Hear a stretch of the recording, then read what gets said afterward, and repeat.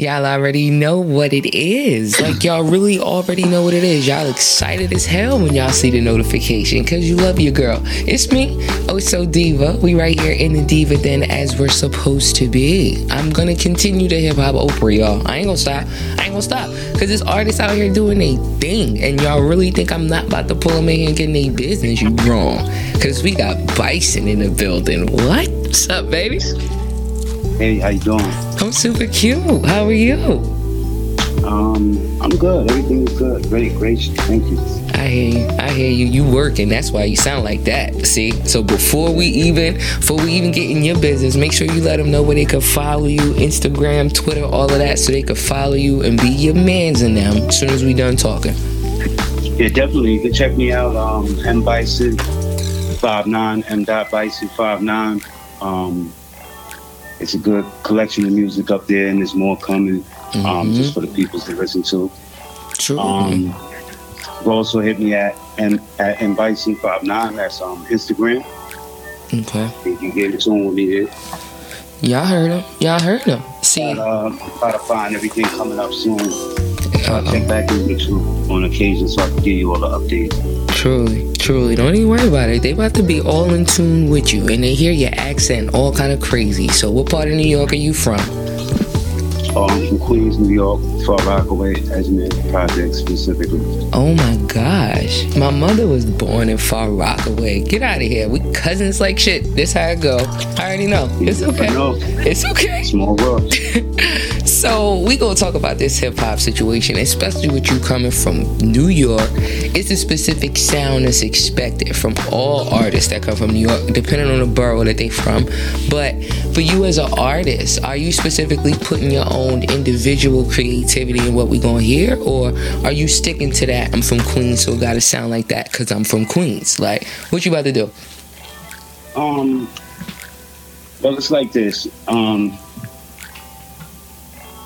The reason why I do what I do, the reason why I write music, the reason why I'm inspired to write the type of music I write, it has influences, and those influences have roots very deep in hip hop. I think the first artist that I really engaged with that made me wanna sort of mimic or be what they were was probably Kool G Rap. So it was a big influence on me.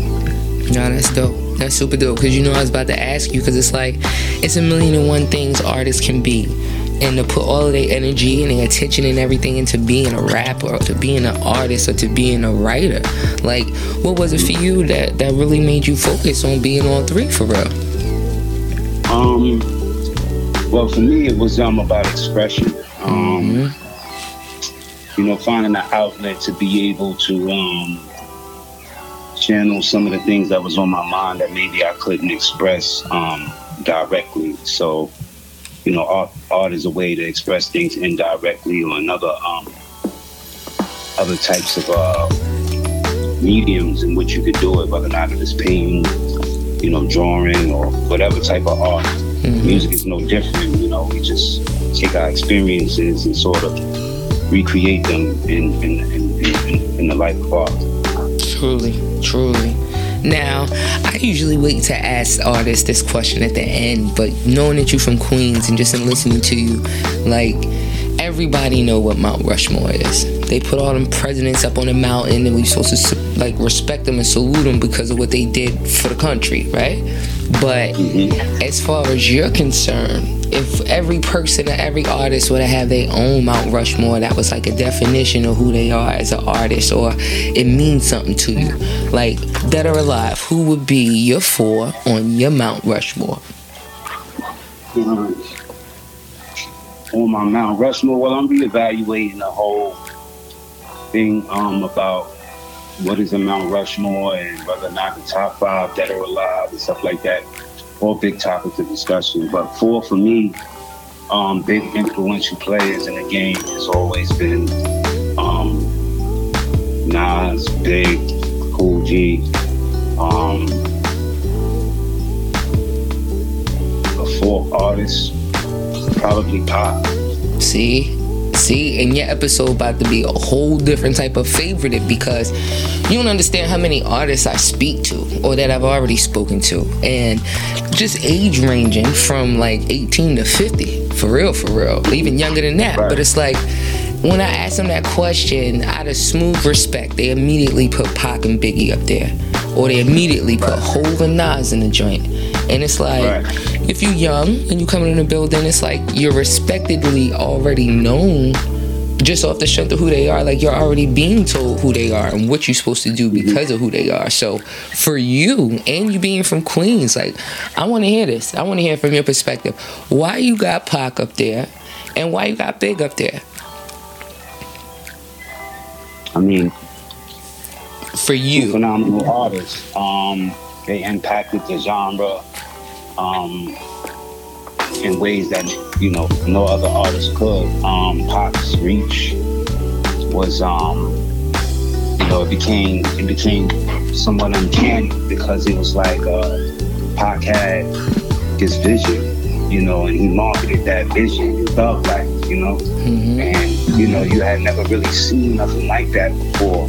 And then the music, his presence as a vocalist in the booth, like whoever was his engineer, because there's a time in his sequences of in his catalog where he you know, where you could tell his voice, you know, very early, his engineers wasn't really they didn't really keen in on his voice, and didn't really compliment his voice until later on, once he started, you know, Death Row and stuff like that. Those engineers they really brought out his voice, and that really just catapulted, I think, went into that next level of music. And Big is, you know, he's a titan. He's another Pac in another type of way.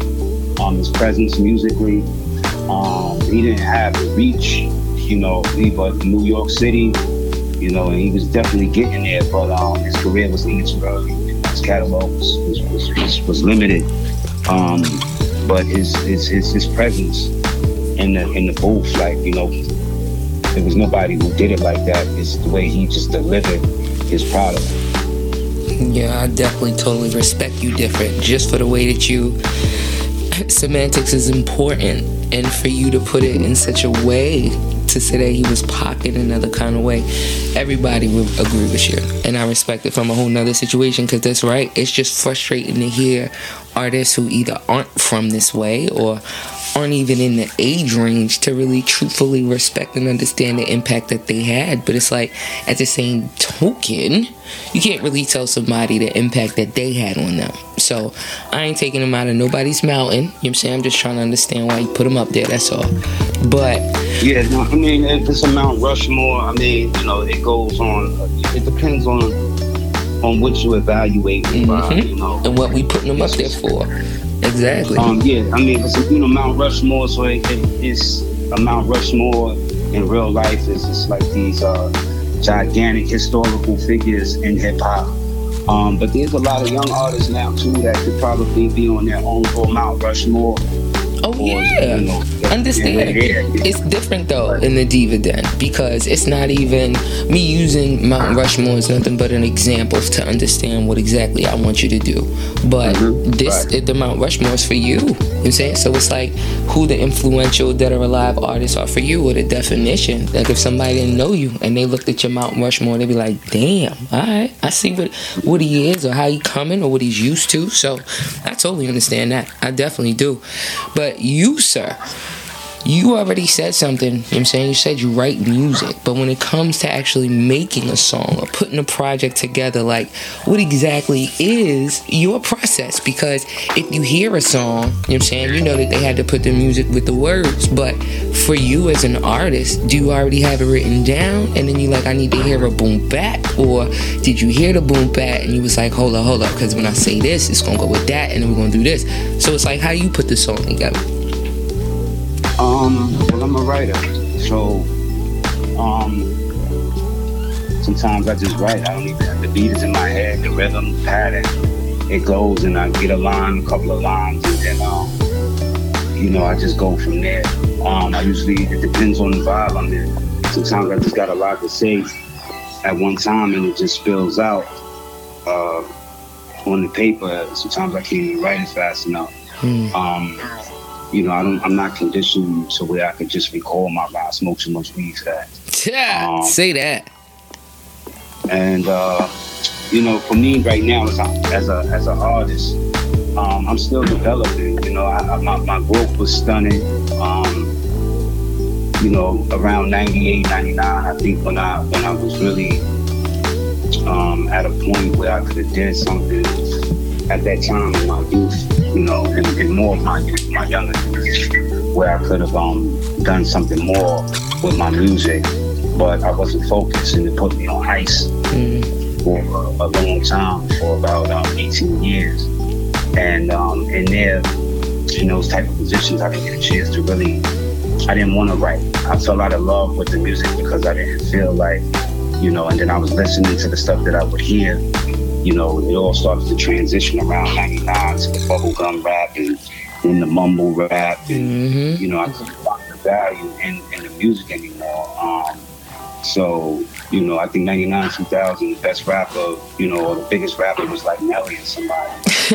Don't hate on Cornell. Not to disrespect Nelly or nothing, but for me, it's like the type of songs that was more popcornish, more mainstream, you know, down, baby, you know, like, no disrespect, you know. Man, no, you for real. You telling the truth, because that's what we was putting music, on. You know, but from what I was conditioned and what we, you know, in New York like to hear, the type of sound that, you know, is ingrained in us, you know, by and large, you know, that wasn't it. So, you know, it was a famous song, you know, even the song about my Air Force Ones and stuff like that. Like, for me, that was just like crazy that, you know, this is even allowed to be considered rap.